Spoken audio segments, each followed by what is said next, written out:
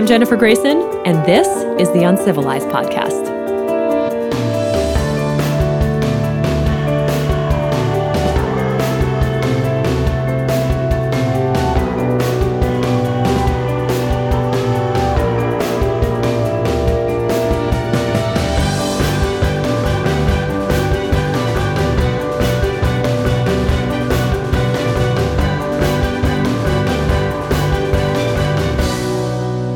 Hi, everyone. Welcome back to the Uncivilized Podcast. I'm Jennifer Grayson.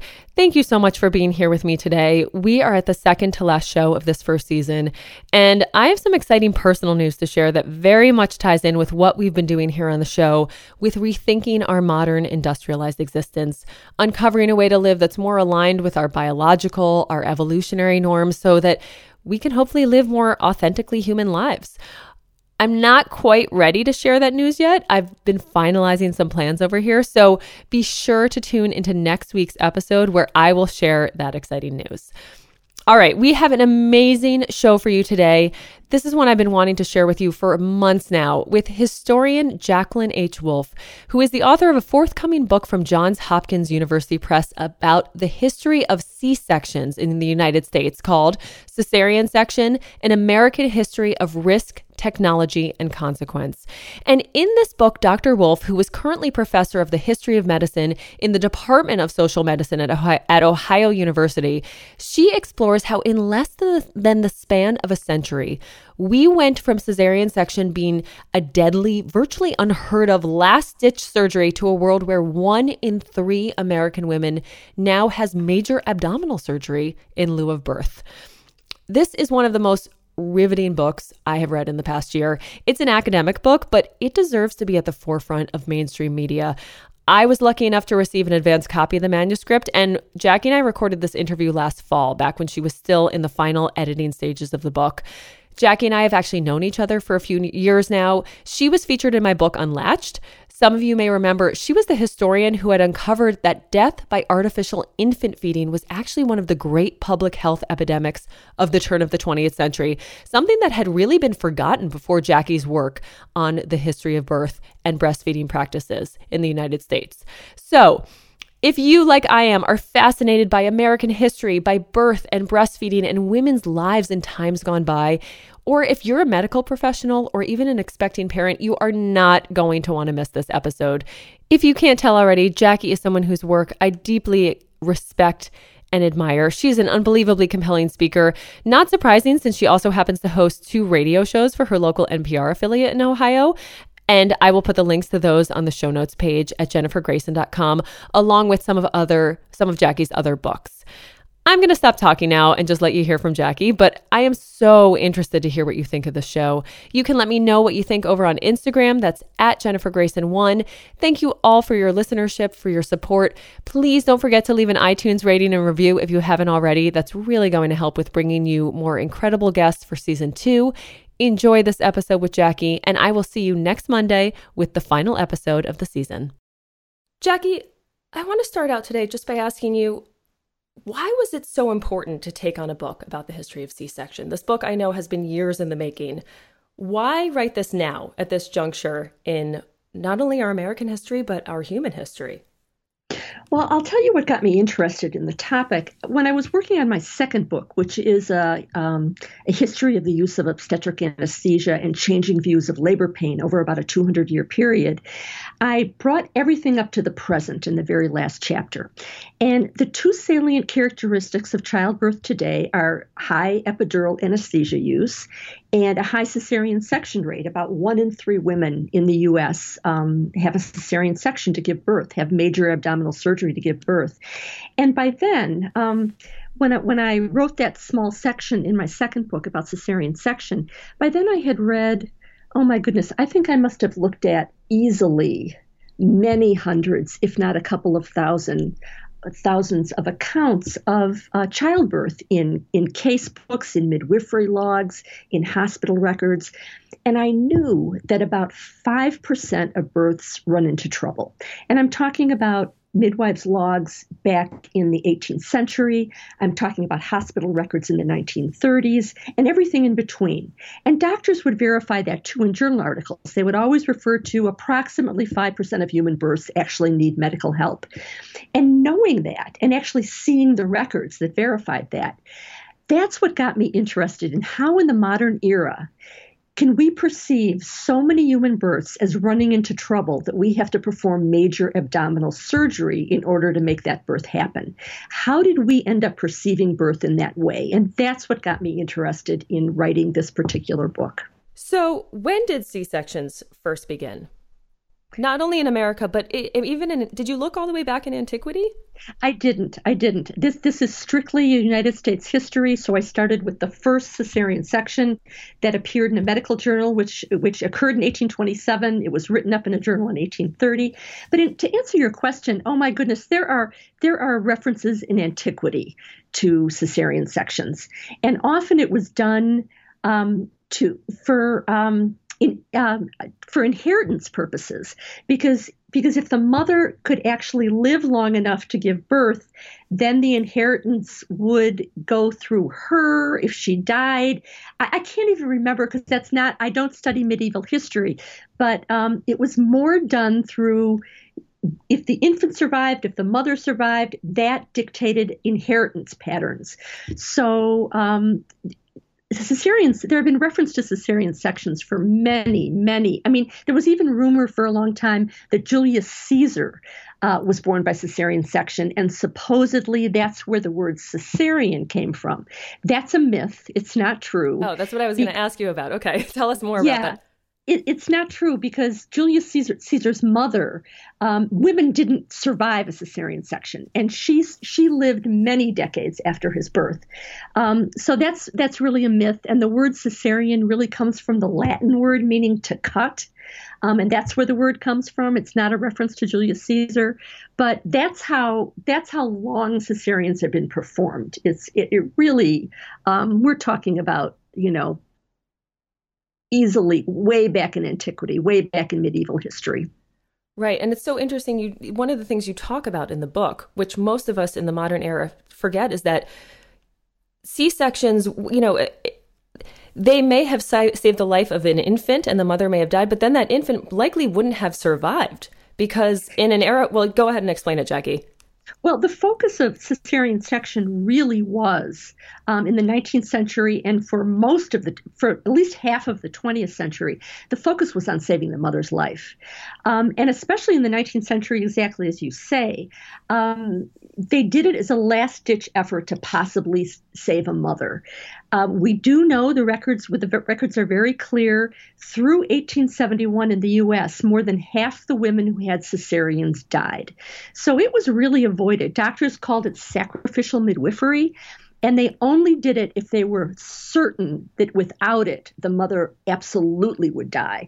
Because if she had a 50-50 chance of living with a cesarean, then maybe they would perform it, but usually they would try to avoid it at all costs. And for exactly the reason that you mentioned, they didn't do it to save the life of an infant, because if the mother died, the infant was going to die. I mean, we're talking about an era where if an infant wasn't breastfed, it was a death sentence. There was no pasteurized milk. There was no way to give infants palatable food that would keep them alive. Babies relied on breast milk. So without a mother or without a willing wet nurse, or a generous neighbor willing to breastfeed a baby whose mother died, there was no point in saving the baby, because if the mother died, the baby was going to die within weeks or months anyway.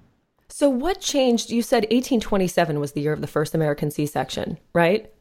Well, it wasn't the year of the first American C-section. It was the year of the first one recorded in a medical journal. Of course, right. And as right. You are a historian, you only can show what the records also show. Right. Right. And there are stories about cesareans before 1827, but there's no medical record of it. Okay. So, but what are some of those stories? I mean, what changed that made this even a consideration, really, for the first time in human history? Well, I can tell you the story of the first cesarean, the story that was in the medical journal, because in that era, when they wrote up a cesarean section, first of all, it was written up because the doctor was excited about it. It was something that he had never witnessed and never done himself. So it was something that they wanted to talk about. And in every one that was written up, the mother lived, because that's why they wanted to tell the story, that the mother actually survived. Often the baby didn't survive, but the mother survived. So they wanted to talk about what they had done, maybe to give other doctors a heads up on how to save mothers. But we also know from the one, he was quite an interesting guy, a statistician who actually collected stories about cesarean sections, and we know from him, that's why we know how many women died. But for the most part, doctors really avoided it, if at all possible. The very first cesarean, it's worth going into because it was prototypical of cesareans of the 19th century in many ways. In other ways, it was unusual. In the few ways it was unusual, first of all, the mother lived, and more than 50% of the mothers died. So in this case, the mother lived. She was also white. And most of the women before 1871 who had cesareans were women of color. The majority were, which is really quite unusual, because only 12 to 14% of the population at the time was African American. So when you have more than half the women having cesareans in the 19th century or prior to 1871, you know that race was a factor there, that doctors were more willing to perform this major abdominal surgery on women of color rather than white women. And part of the reason for that was that these are women who did not have control over their own medical decisions, right? That's absolutely right. It's very clear in the medical record that if a woman was white, she was consulted, as was everyone else gathered at the bedside, whether it was midwives, whether it was friends, whether it was neighbors, any relatives there. They were all consulted. Everyone had to agree there would be a cesarean section. If the woman was not white, certainly before the Civil War, the assumption was virtually all of them, all of the women of color were slaves, and they had no voice. It was their owner who decided. And in that era, too, I mean, think about it. Often for a slave owner, they might very well put more value on the life of an infant than they would on the life of the woman who they had enslaved.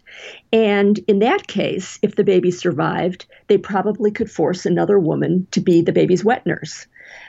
So there were probably many different reasons why most of the majority of women who had cesareans before 1871 were women of color, and most of them were slaves. Right. So, and so tell us about some of those stories. You started to tell us about those first C-sections and how remarkably just unusual it was.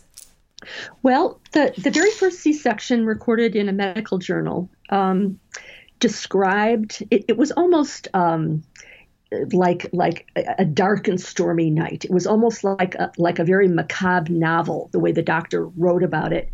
There was a terrible storm going on. This was in the southwest corner of Ohio, near Cincinnati, but in a very, very small town.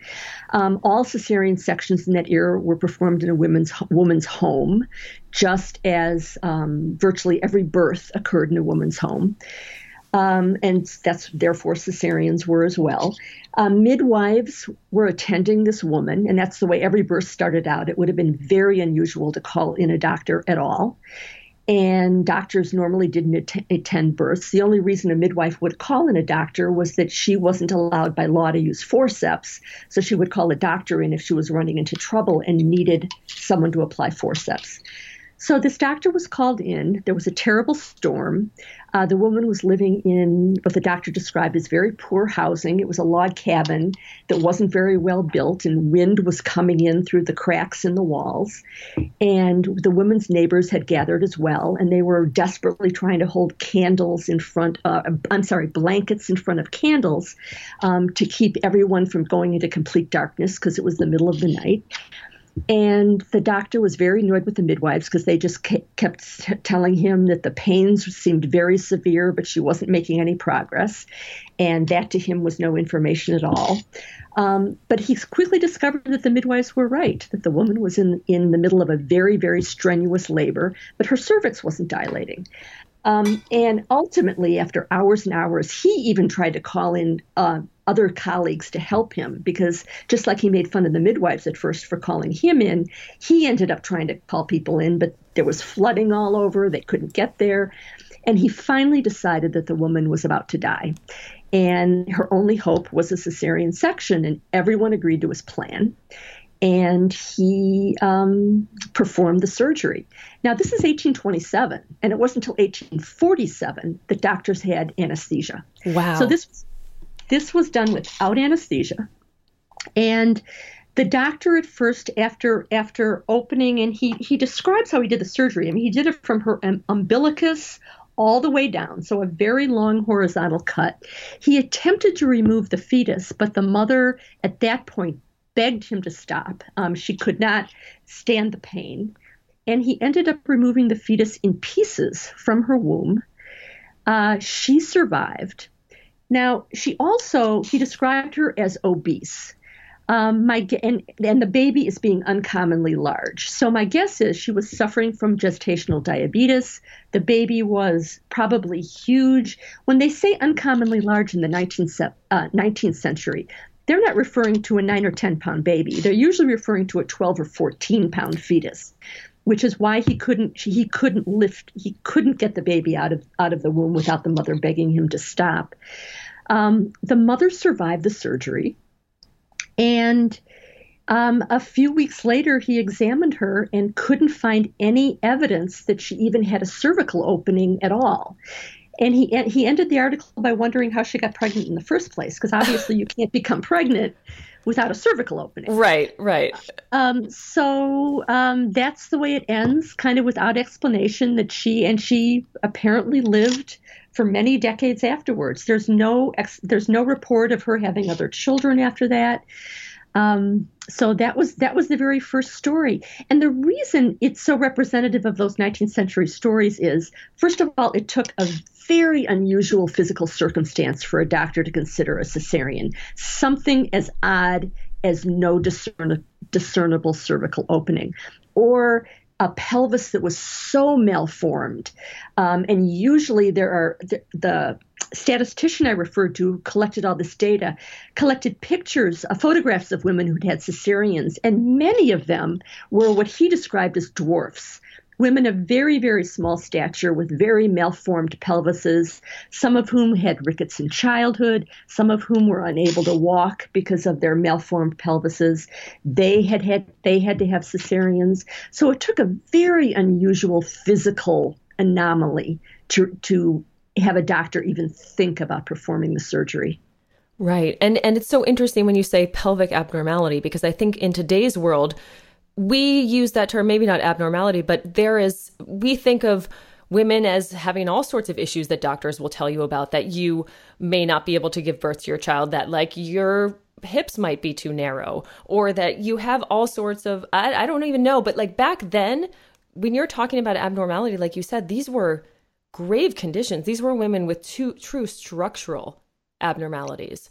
Yes, exactly. We're talking about eye-popping abnormalities. Another one would have been an extraordinarily large fibroid tumor in the uterus. And when I say extraordinarily large, I'm talking way like twice as big as football size. I mean, really large tumor. Something so extraordinary. That's what prompted cesarean section. Or maybe having syphilis, that would also prompt a cesarean if your uterus, your vagina, your cervix were so scarred by syphilis that you couldn't give birth. Or if you had tried to have an abortion with a corrosive substance, that could also possibly lead in another birth to a cesarean, because you had a corrosive substance that so scarred your reproductive organs that you couldn't give birth. Yes, it would take, I can't emphasize enough, it would take a major physical anomaly to prompt a cesarean. Right, which just underscores really how differently people viewed birth back then. And I was wondering if you could talk a little bit about that, because I think we in the modern world think about birth as something to fear. You know, it's something filled with so much risk. And yet when I looked at these accounts, and by the way, your book is filled with just so many fascinating stories that really bring you back into that time period and imagine what it was like. But how was birth viewed back then versus now? Because, these are scary stories, but this was not the norm back then. Yeah. Birth certainly could be viewed as, women might be afraid of the pain, and you read some accounts like that. But for the most part, birth was a social event. Women look forward to it. Women had attended births very often before they gave birth themselves, so they knew what to expect. It was a time for women to gather and help a woman through birth and learn about birth themselves. And some of the women would be real experts. In fact, most midwives were lay midwives. They learned through attending births until they became really expert at it. And it was a gathering. You look forward to it. You ate, you talked. It took a long time for a baby to be born. So it was a social event for women only. And it was, in that sense, it was almost a quasi-public event that women would do it to help each other. And they would look forward to it. So in many ways, it was something that was looked on as an everyday experience. Doctors were not trained in medical school or even through apprenticeships they didn't really know much about birth. And that was pretty scandalous right into the 20th century, that obstetrics was a neglected subject. So it was mainly midwives who were the experts, and they showed up, and they had a doctor come only if they needed the extraordinary help that I described earlier. It was interesting. You described before that some doctors will look at a woman and warn her, well, your hips might be too slim to accommodate a child. This is something that you're absolutely right about that. And that's why it's important that people understand how extraordinary cesarean sections were right through the 1950s in the United States. Because the assumption was that women would be able to give birth vaginally. And the human pelvis, there's no way you can look at a pelvis or measure a pelvis and decide if a woman can give birth, because the female pelvis is very malleable. It stretches, it moves, and especially with the hormones of labor, it becomes even more malleable. And the reason babies aren't born with their skull closed is because the skull can collapse in the birth canal and make it even more likely that a vaginal birth can occur, because it's, you can squeeze a baby's skull, because as everyone who has held a small baby knows, the top of the skull doesn't close for many months after the birth. And that's the reason why. So not only is the pelvis malleable, but the baby's head is malleable as well. So, we wouldn't be overpopulating the earth right now if human birth didn't work pretty well the vast majority of the time. Right. And one of the amazing things I remember from your book was the account of there being a twin monster. I think that was the term. A double monster. A double monster. Yeah, that it was possible to deliver even a double monster, which explain what a double monster is, Jackie. Well, that was the 19th century pejorative for conjoined twins.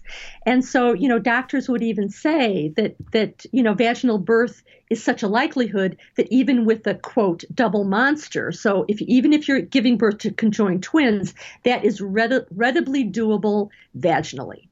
So, and yes, I included that in the book to let everyone know how much everyone just assumed that a vaginal birth was going to happen. Now, that's not to say that births didn't go wrong. That's not to say that mothers didn't die. That's not to say that babies didn't die, but in much lower numbers than anyone imagines. People think of birth as being so deadly in the 17th, 18th, 19th century, but actually the maternal mortality rate was actually higher in the U.S. in the early 1930s than it was in the 18th century. We know from midwives' logs, and this is a completely unacceptable maternal mortality rate, certainly in the modern era. But we know from those logs that about 0.5% of women died either during childbirth or shortly after childbirth. But, when I ask medical students, what they think, how many women do they think died in the 17th, 18th, 19th century, and they'll guess 10%, 50%, 30%. It was one half of 1%. Which really today would be scandalously high, but still nowhere near what we thought. And this was an era, remember, no antibiotics, no ability to transfuse blood. And even today, if women die from childbirth, that's what they die of hemorrhage or they die of an infection that can't be treated for the most part. So there was no way to treat those two side effects of birth that are now readily treatable. Right. And so, and by contrast, what is the maternal mortality rate today? Well, in the United States, it actually is much higher than it was just 20 years ago. The last rates were 23.8 deaths of women per 100,000 births. And we had it down to about 8 deaths in 100,000 births a couple of decades ago. And we're up now to 23.8 deaths. We have the highest maternal death rate of any wealthy country in the world. And so what is happening? Well, I know that's a complex question, but you mentioned in the past just couple decades alone. So what has happened just in the past 2 decades? And you also mentioned, sorry to load this on, but also a very high mortality rate in the 1930s. So I would love to go back as well and talk about what happened there. Well, let me talk about the 1930s first. Yeah. What happened in the 1930s is that's when birth began to move to the hospital in earnest. And before then, any woman who possibly could gave birth at home. It was only impoverished women, single women who'd been abandoned by their families. It was shameful. It was stigmatizing to give birth in a hospital. But as birth began to move to the hospital for many different reasons, one of the problems was that women weren't separated. Laboring women weren't separated from the wards where people had serious illness.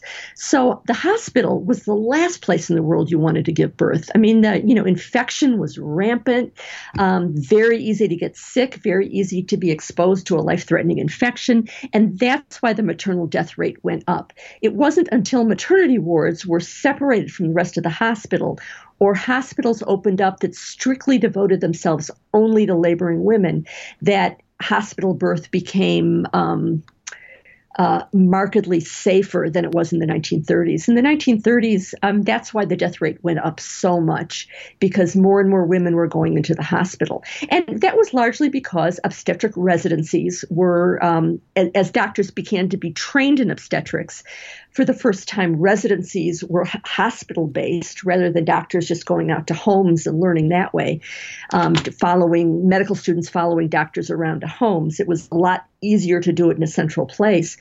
So that was one of the reasons that births started to move to the hospital more rapidly. By 1939, 50% of all births in the U.S. occurred in the hospital. Before then, the majority of them occurred at home. And really the vast majority, even in the early 20th century, occurred at home. And then it very rapidly moved to the hospital, very rapidly. But that's why we saw the spike in deaths in the 1930s, scandalously high, they were referred to, because births were occurring in the hospital and women were getting infections that couldn't be cured. Yeah, and you also mentioned a really interesting thing, too, which I was completely unaware of until I read your book. You said just now that doctors began to be trained in obstetrics. And so I didn't know that obstetrics and gynecology were 2 completely different disciplines until fairly recently. So tell us about that, because that was just blew me away. And I think it's important to talk about as we talk about what led to the rise in C-sections. Yeah, we think of obstetrics and gynecology as just a natural specialty, that of course they would go together. Right. But women's vaginas, just the group it all together. Exactly. Yeah. It's women. It's all about women's bodies. Right. So, of course they should go together. But if you think about it, gynecology was actually born out of major reproductive surgeries.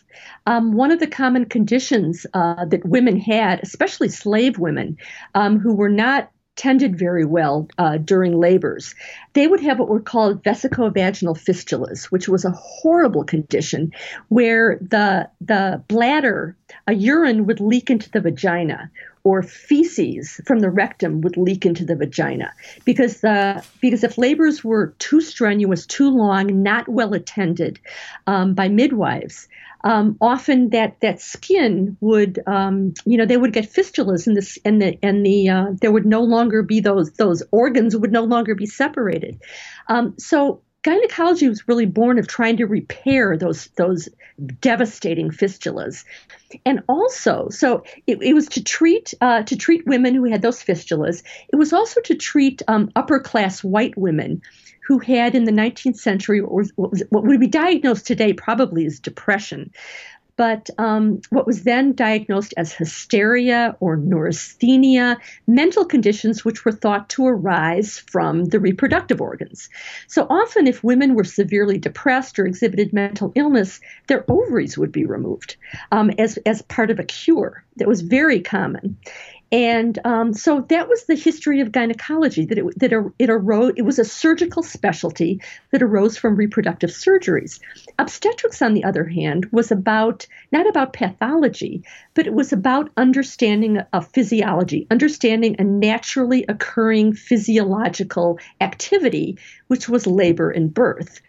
So to conjoin those two, as natural as it seems today, really changed birth completely. Because what it took the pathological surgical sensibility of the gynecologist and what had been the physiological sensibility of how do you nurture a natural, normal activity. And the analogy was kind of like digestion or respiration. And you conjoined those two. And what ultimately happened was the sensibility of the surgeon kind of took over what had been the sensibility of the doctors who were interested in childbirth. Right, because in a lot of ways, before obstetrics became a specialty, there wasn't really a whole lot for obstetricians or someone who would call themselves an obstetrician to do. Right? In fact, very few doctors were even vaguely interested in obstetrics. It was kind of insulting to them to even think that they would even be bothered to attend a birth. Medical schools, first of all, completely ignored obstetrics. It was one of the great scandals when Alexander Fleming, the Fleming Report, came out. That was a report that came out in 1910 about the state of medical education in the United States, and it was scathing.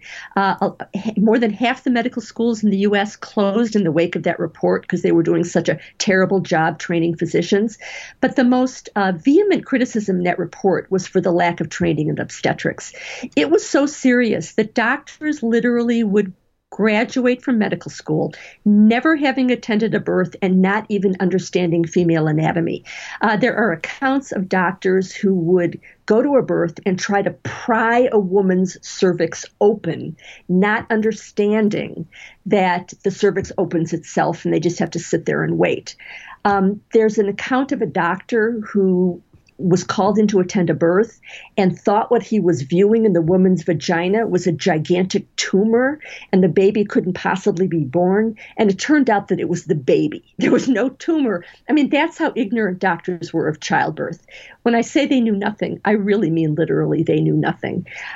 So the doctors who were interested in obstetrics were kind of denigrated because it was considered, what's the big deal? It's a natural occurrence. It's kind of like, you wouldn't need a doctor to supervise someone breathing. Why would you need a doctor to supervise a childbirth?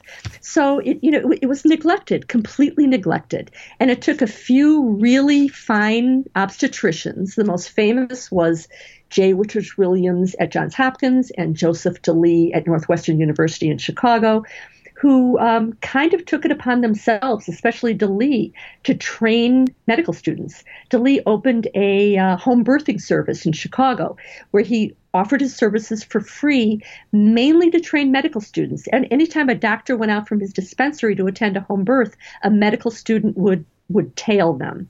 And until medical school started teaching obstetrics, it was people like DeLee and home birth dispensaries that trained doctors who were interested in attending birth. Right. And in the beginning, you talk about how these doctors really took a conservative approach. Like you said, this mentality of that C-sections were a last resort, that you wanted to do everything to just let nature take its course. And so that a C-section could be avoidable. But yet, and then things began to change and doctors began to insert themselves. And so when did that start? And because I think it's really important to talk about all the birth interventions that happened along with C-sections. So I was wondering if you could talk about the rise, what these doctors began to do and how their view of birth began to shift.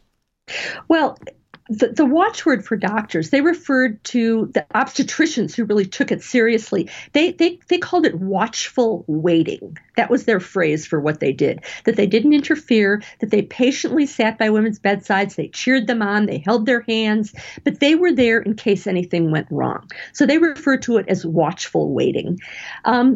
What many historians point to as a turning point was a very famous article in the premier issue of the American Journal of Obstetrics and Gynecology in 1920 that was called the Prophylactic Forceps Operation.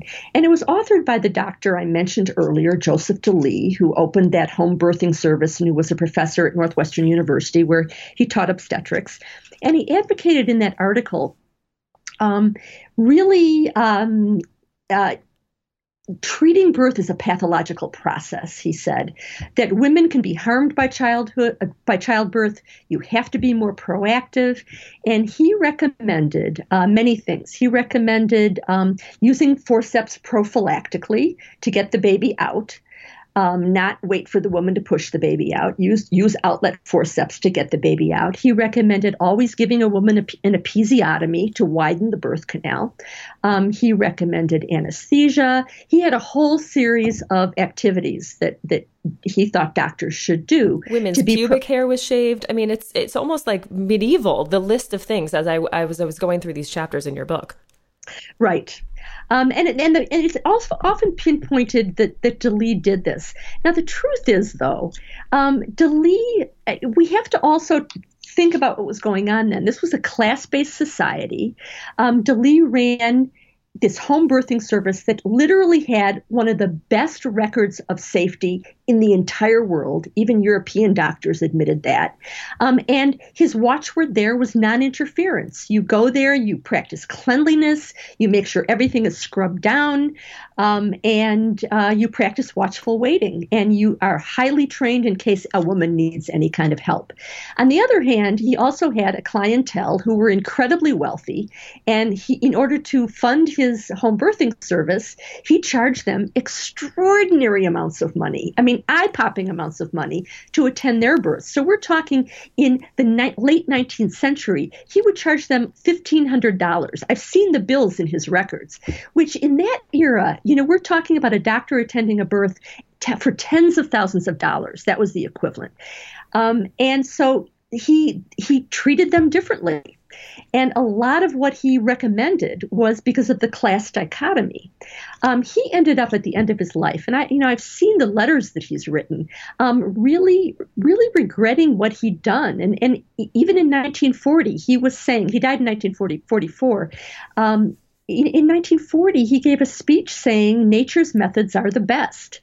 So here's a guy who's pointed to this day. This is the guy who sped labor along, who advocated for all this interference.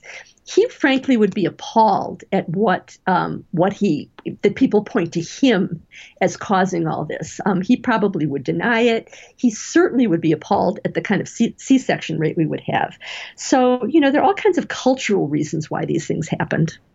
Right. And you talk about how important class was and wealthy women and their influence on birth. So I was wondering if we could kind of shift the conversation to talk about that, because you tell a really fascinating story about Jackie Kennedy that I never knew, about her C-sections and how that really made C-section, it shifted it so it became the norm in our public consciousness. Could you tell us about that? Because I was unaware of that. Maybe it's because it's not my generation.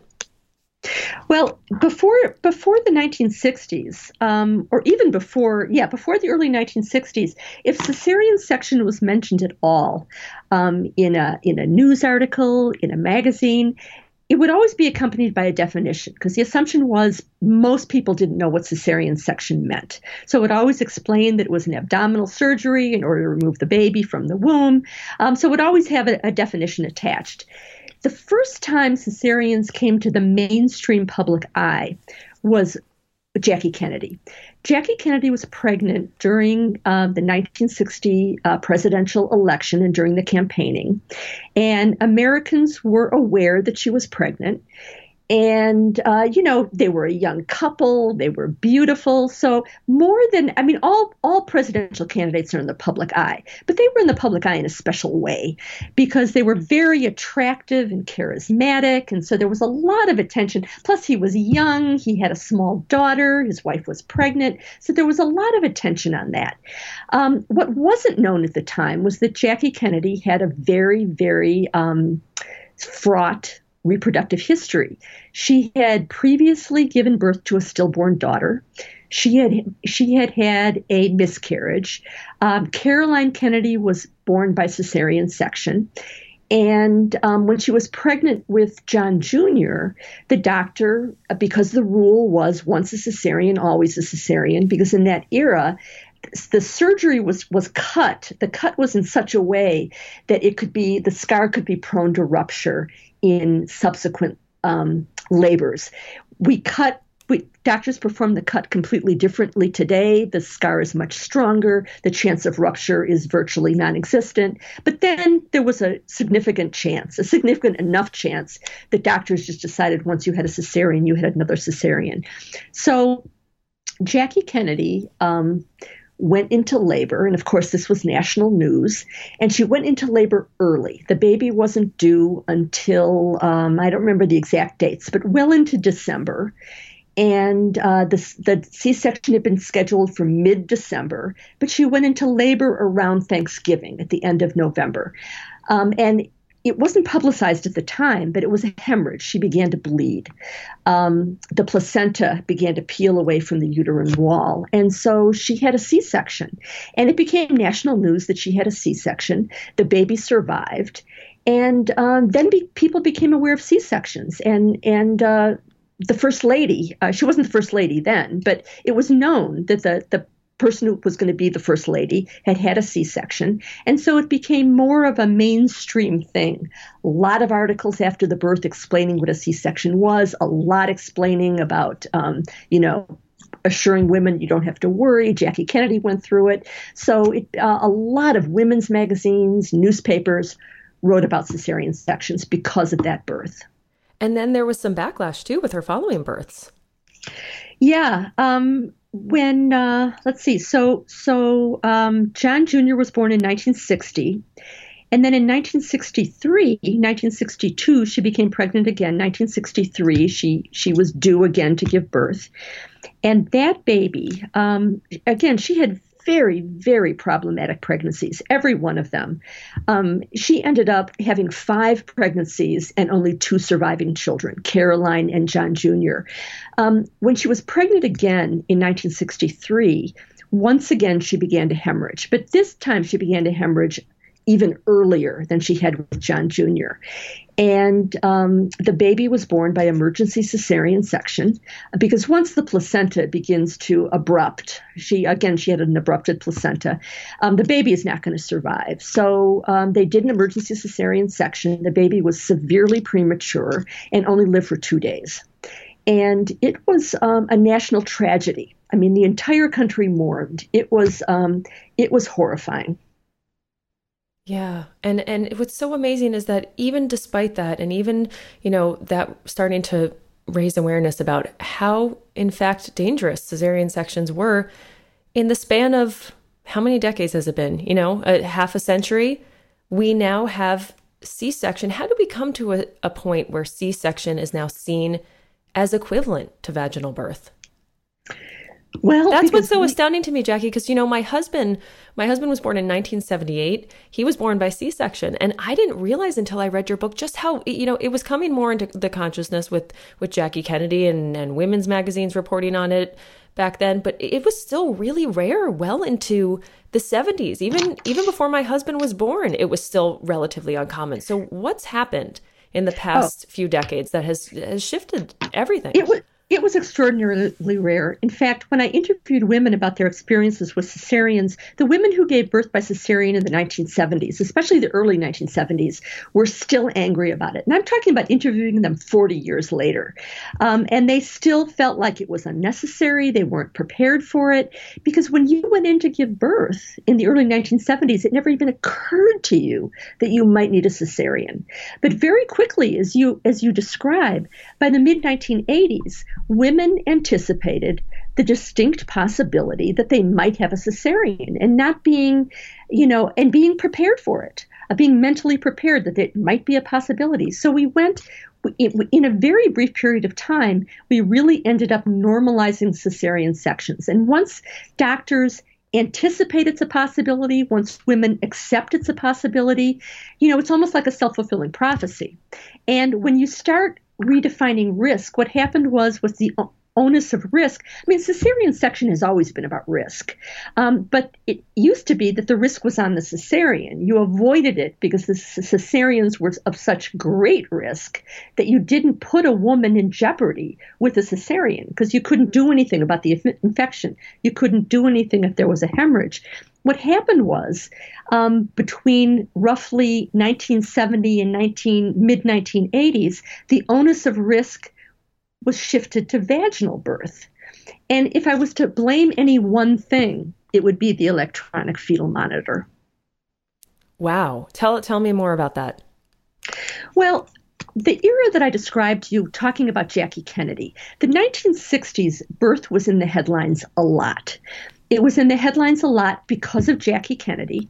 It was also in the headlines a lot because there was a nationwide campaign to prevent birth defects, which was very effective, but also made people worry about birth. Well, by the way, sorry, I need to stop you here because that was one of the really interesting things I didn't know about. You talk about birth defects, but at the time, too, there's also a nation of women, pregnant women, who are smoking all throughout their pregnancies. So there's a connection there, too, as well, right? Yeah, let me explain. In fact, that's so important to explain. Why did Jackie Kennedy have such a terrible reproductive history?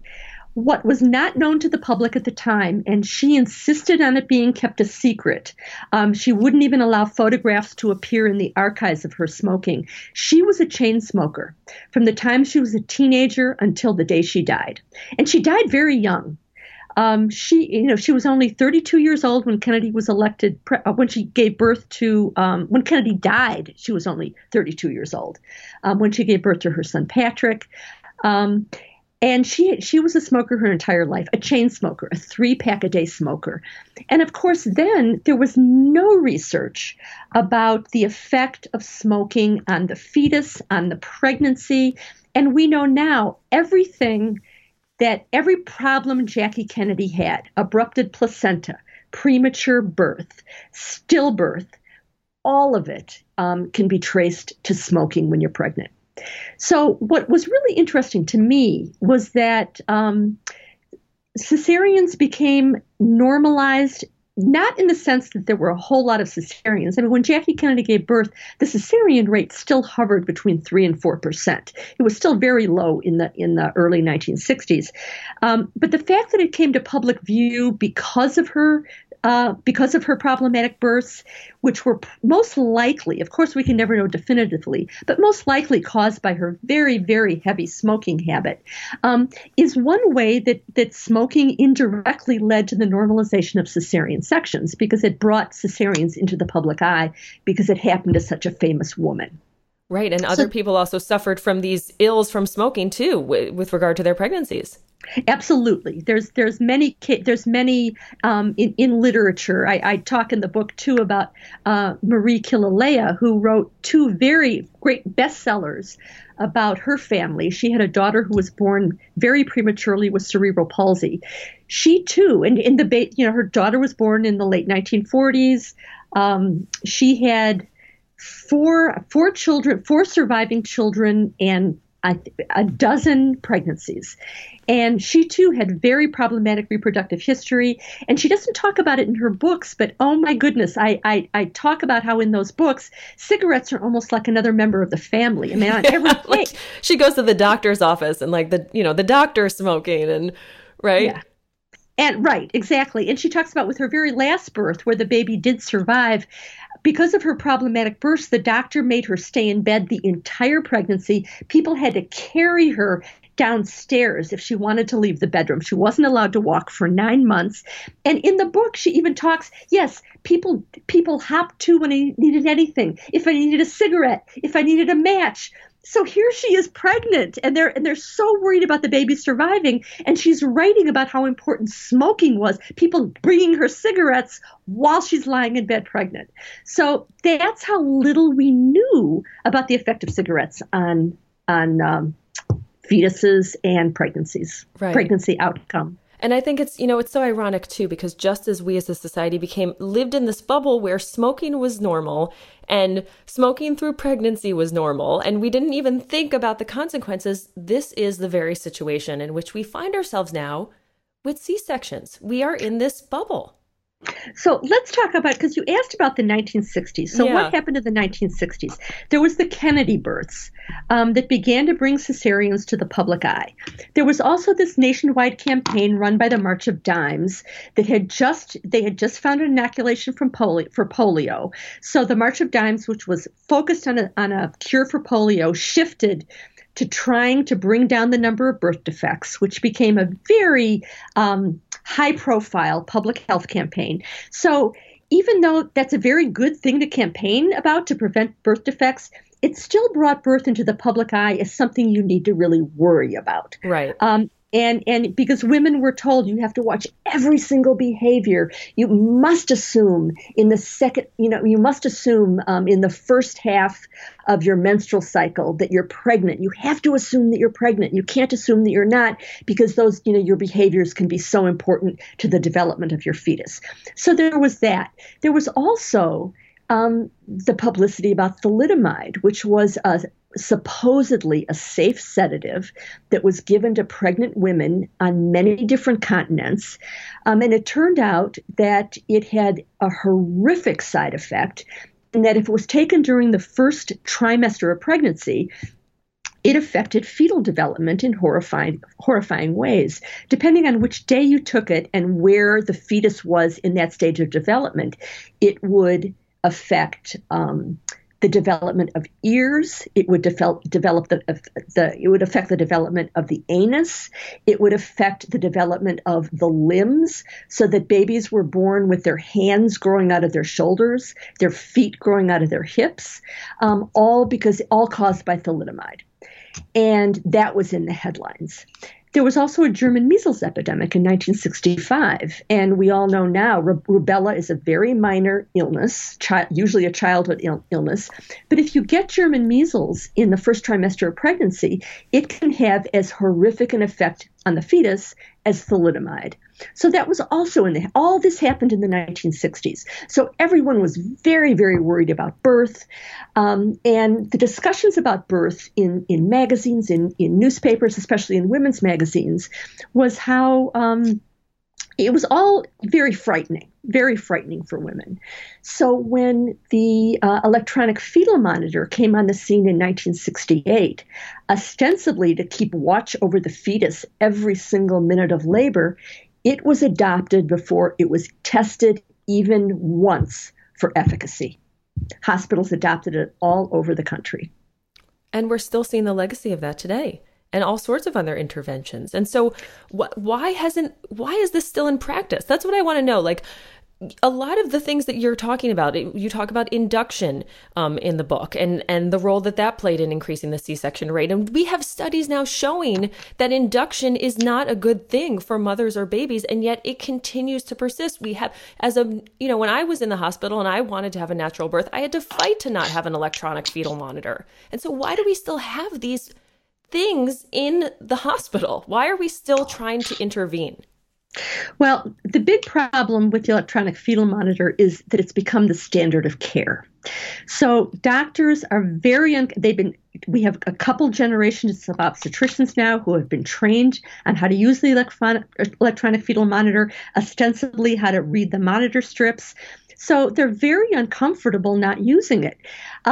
When you look at the graph of how the cesarean section rate suddenly went way up very quickly, It started exactly with the introduction of the fetal monitor and went way up. And what was happening was that the monitor, before they did any test, it was 8 years between the time it was introduced and the time that they first tested women when they randomized them. That some women at random got the fetal monitor, other women at random got what women had always gotten. Intermittently, a doctor would listen to the fetal heartbeat with a stethoscope.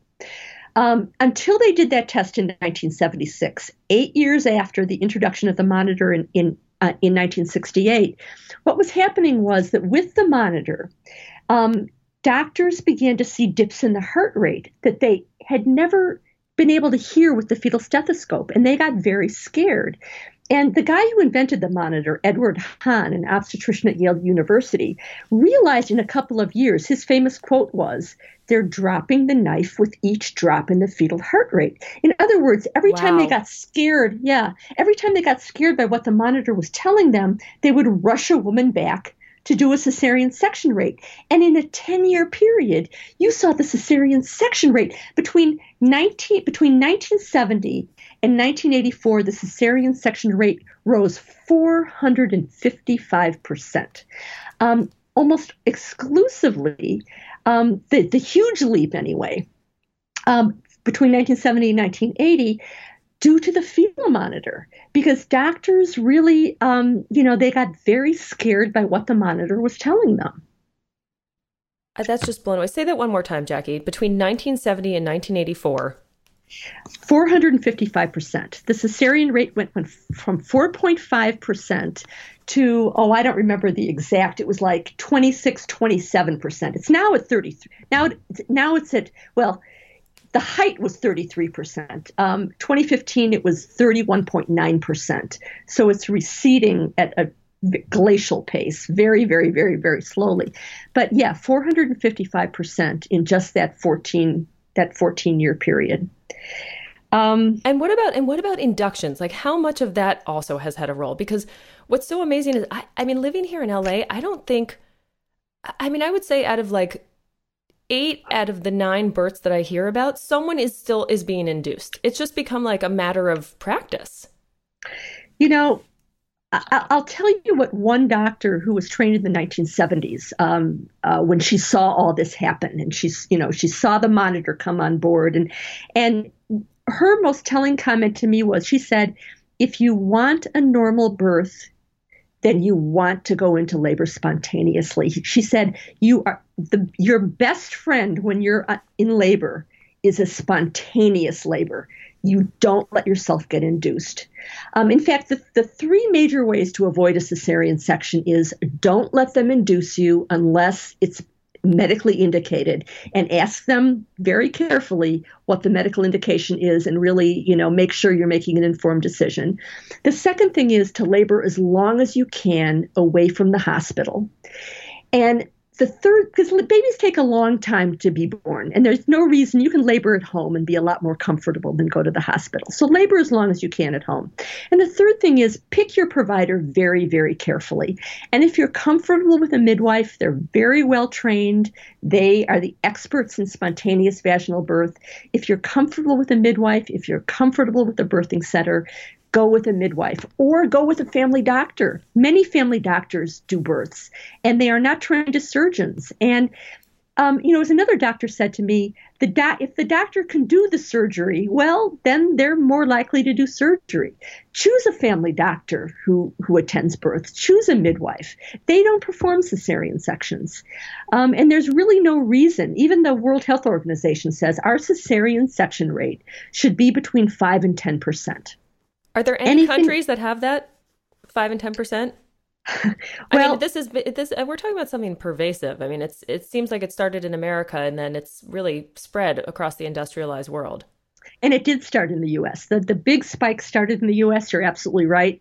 And there are actually countries now that have quite a bit higher rates than the U.S. does. Brazil has the highest rate in the world. China also has a very high rate. Yep. Mexico has a high rate. the Netherlands, for many years until recently, was able to keep their cesarean rate very low.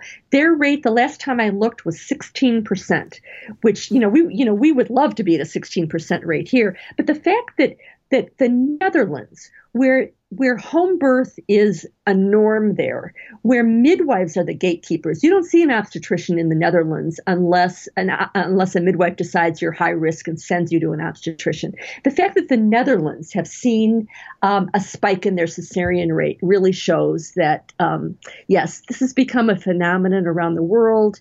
And, the people who look at it, there are many people who are concerned about it. There's no question. Yeah. And I so appreciate the advice you gave for those of us who are really concerned about this and when we are having our own children and we want to avoid a C-section. But I feel like we have to talk about the other part of the equation that's happening now, which is mother's choice, right? I mean, like you are seeing now a lot of people who are actually choosing to have C-sections for first-time births.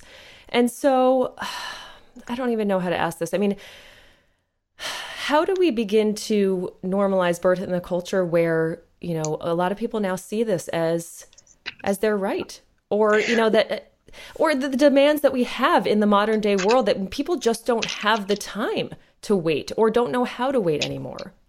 Well, that's certainly part of the story. This is a complicated story. And certainly part of the story is that women nowadays, I came of age when natural childbirth, you aspired to natural childbirth and you felt empowered and it was exciting. And, that's the way women talked about birth. And, I did it. And, now things have really changed and women are in the workforce. And, a lot of the rhetoric, if you look at women's magazines in the 1990s, a lot of the rhetoric is, I've proven myself. I don't have to go through this horrific activity in order to prove myself. And, women now, they're full-time workers, they're full-time mothers. Why squeeze another exhausting activity in your life when you can carefully plan it through induction, when you can sit there with an epidural and relax and read and converse normally? So certainly a lot of the rhetoric around birth and a lot of the view around birth has changed because women's lives have changed and the reality of women's lives have changed. There's no doubt about it.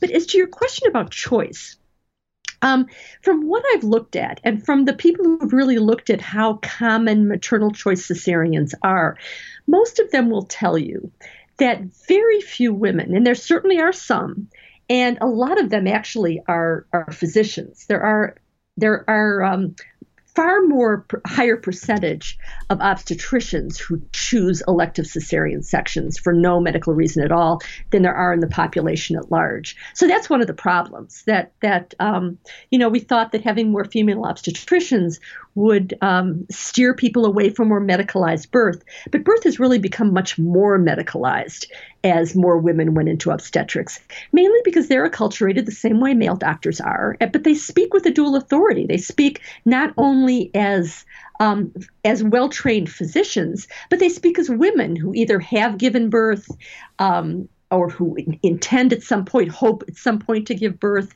And a lot of them are very, they'll steer women to the kind of treatment that they want for themselves, whether it's the epidural, whether, they've had an elective cesarean section. So there's certainly been studies that showed that female obstetricians are more likely than the population at large to choose elective cesareans for themselves.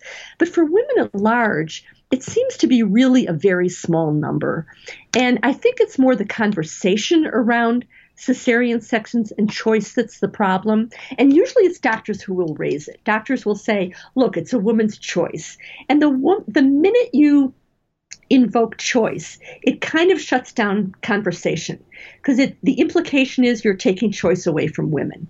So I think it's more been used as a red herring. I think that there are very, very few women, people who have looked at this and actually done systematic interviews estimate that about 1% of women actually choose cesareans without any medical indication at all, which is really a very small number. The whole choice thing is used more as a way of shutting down conversations about our high cesarean section rate and the very real dangers that it poses for not just women, but for infants as well. Yeah, so let's talk about that because if we don't do anything, what's the future we're looking at? Like, why did you write this book? I know I asked you that in the beginning, Jackie, but for the people listening to this, for doctors who need to wake up to what is going on, why should we care that we have, 1 in 3 people giving birth via C-section? Well, for one thing, I mean, we view this as something that's good for babies. Well, at least it's good for babies. We can get them out of there quick and, they won't necessarily suffer any trauma. But the truth is that labor is really, really good for babies. For one thing, the hormones of labor are instrumental in things like last-minute lung development and last-minute brain development. Going through the birth canal is physiologically so important for a number of reasons. One, babies have spent 9 months soaked in amniotic fluid, including breathing the amniotic fluid in and out, which means that when they go through the birth canal, the amniotic fluid is squeezed from their lungs and they are born ready to breathe. 100% of babies born by C-section are born with wet lung. That is, their lungs are full of amniotic fluid. It's one of the reasons that epidemiologists point to as why we have an epidemic of asthma and allergies among children, because they're born with problematic lungs, and it becomes a lifelong problem for some of those children who are born by cesarean section. So it's not good for babies if we can avoid a cesarean. Another reason is that it's very important to expose babies to vaginal flora. We hear more and more about the human microbiome, which is simply all the trillions of bacteria that we carry inside of us and on us. And we know now that babies born by cesarean section have a very different microbiome, even if they're breastfed, than babies born vaginally. And that difference persists for up to a year. Now, we're just beginning to study what the consequences of that different microbiome may be, but that lack of exposure to the vaginal microbiome, the suspicion now is that it could have lifelong consequences. So, we think about it being better for the baby or rescuing a baby. Well, no, there can be lifelong health consequences that are not good for the infant. And what about for the mom? Yeah, for the mother as well. First of all, cesareans can cause any kind of major we're talking major abdominal surgery here. This is not a minor operation. This is surgery that cuts through every layer, including muscle. Major abdominal surgery. So recovery time is longer.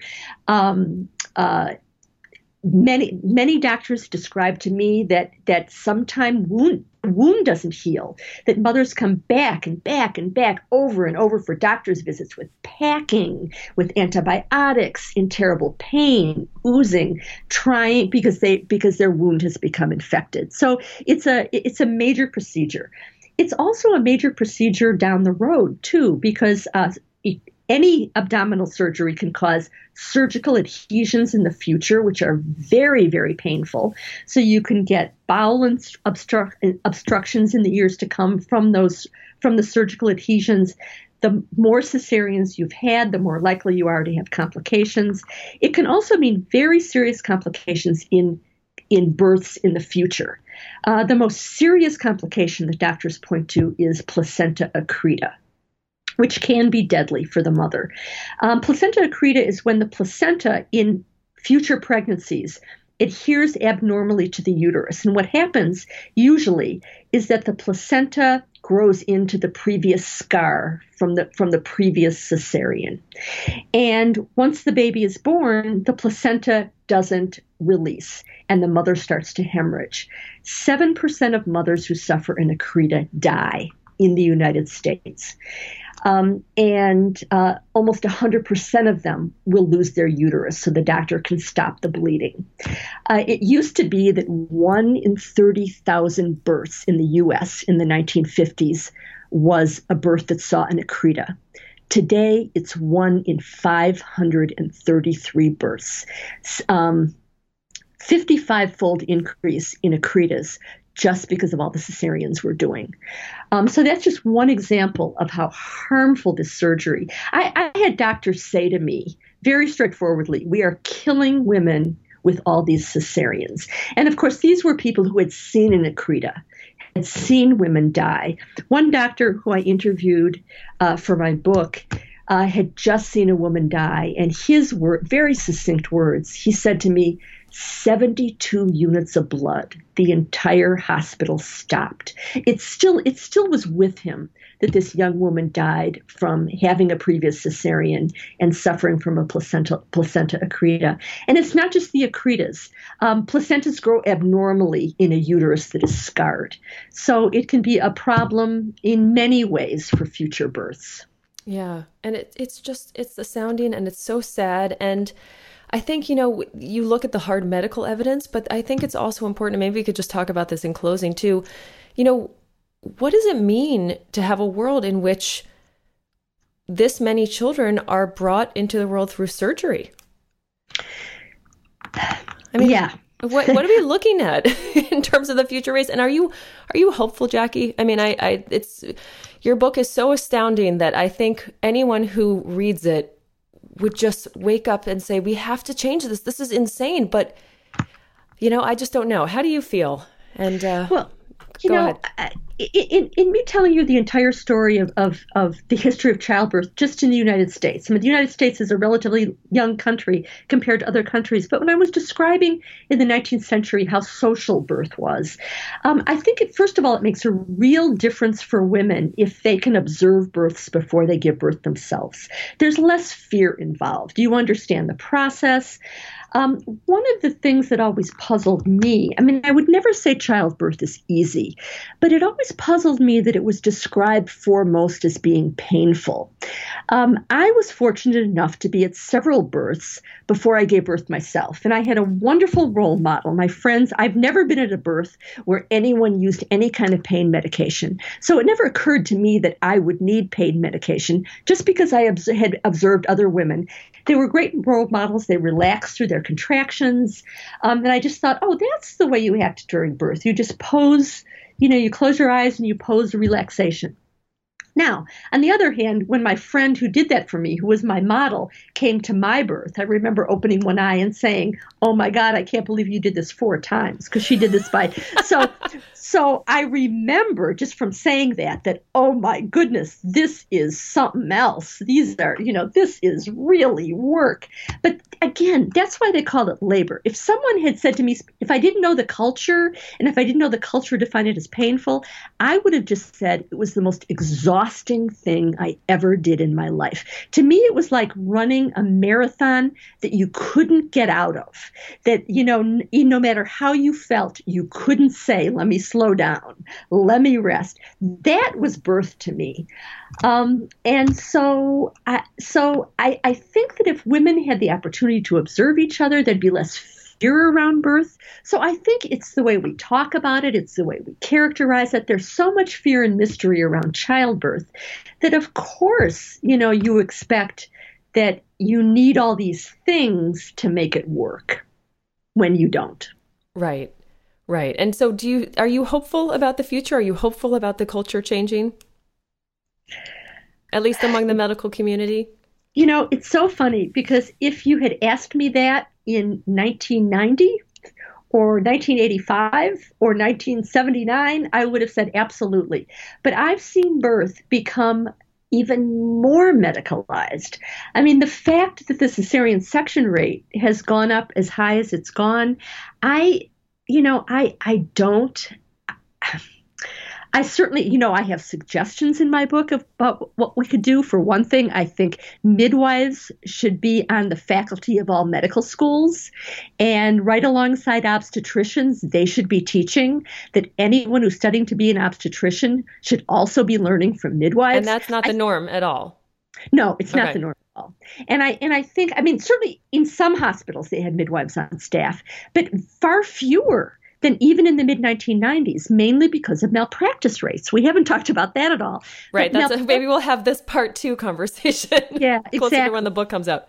But they've backpedaled from that because midwives see a lot fewer patients than doctors, and yet their malpractice rates are just as high as obstetricians, but they don't bring in as much money to the hospital. So a lot of hospitals have gotten rid of their midwifery staff.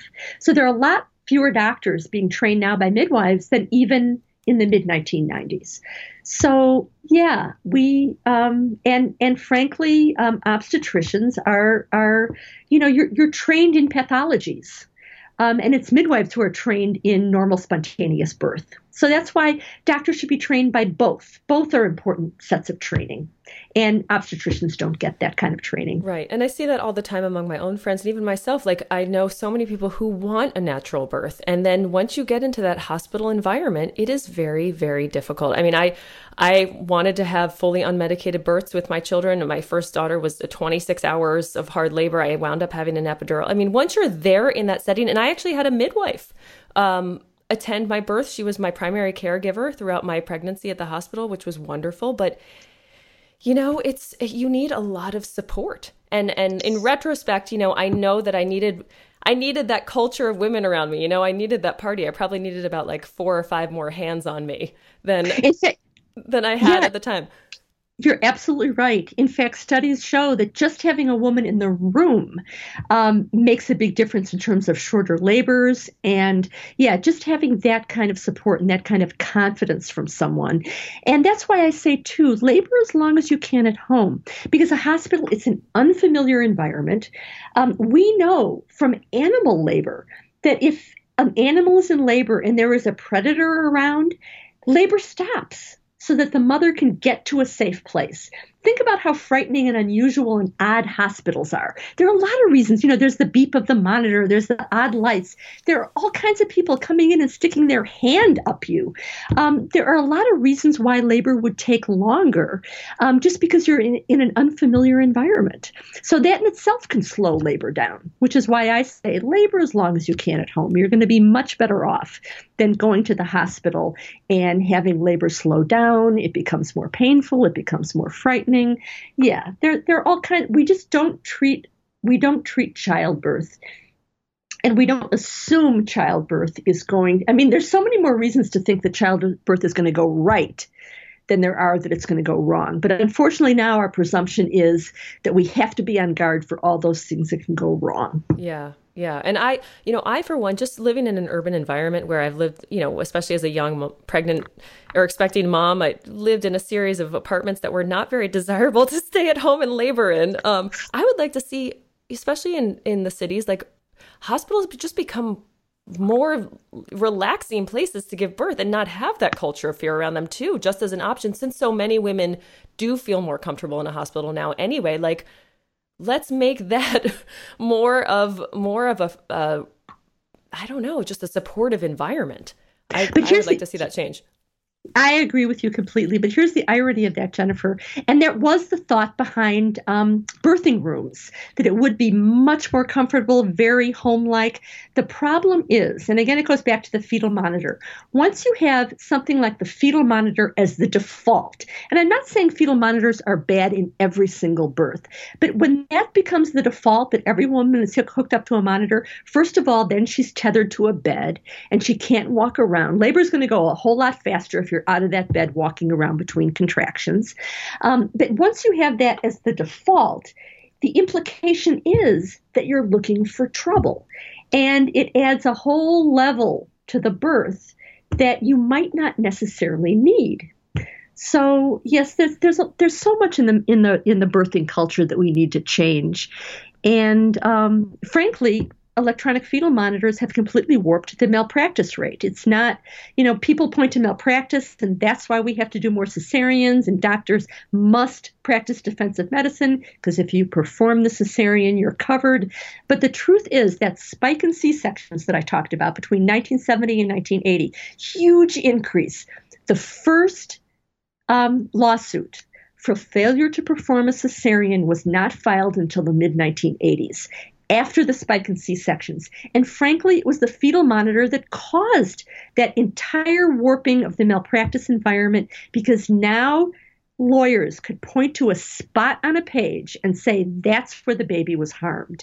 And the truth is that everyone reads the fetal monitor strip differently. The people who are the most expert in them can only agree on the meaning of a strip 68% of the time. That is not a good record. And those are the experts agree 68% of the time. So the fact that a lawyer can go into a courtroom now and say, this is where the baby was damaged, and our cerebral palsy rate has not gone down even a smidgen as the C-section rate has gone up. Cerebral palsy is not caused by a birth accident. We know now it's caused by development in utero for whatever reason, and yet we keep getting these extraordinary lawsuits that seem to be without merit. But that is why doctors keep that rate high, because of malpractice threats. Yeah. Well, Jackie, if anything is going to change around this culture of fear and risk and, I don't know, our society just completely losing our mind about about birth, it is because of your book. So I just want to congratulate you again on a brilliant work. I hope everyone is going to read this. I hope this is going to be required reading in medical schools. And I know our audience is probably wondering by now where they can read your book. So tell us about when it comes out and where they can follow your work. It's coming out in the spring, in March or April. It's going to be published by Johns Hopkins University Press, and it will be called, the title of the book is Cesarean Section, An American History of Risk, Technology, and Consequence. They can get it anywhere. They can get it on Amazon. They can get it. It's going to come out simultaneously in hardback, and there'll be an electronic version of it. You can get it on Amazon, download it to your Kindle. They can find it. They can find it anywhere. Wonderful, Jackie. And are you on social media?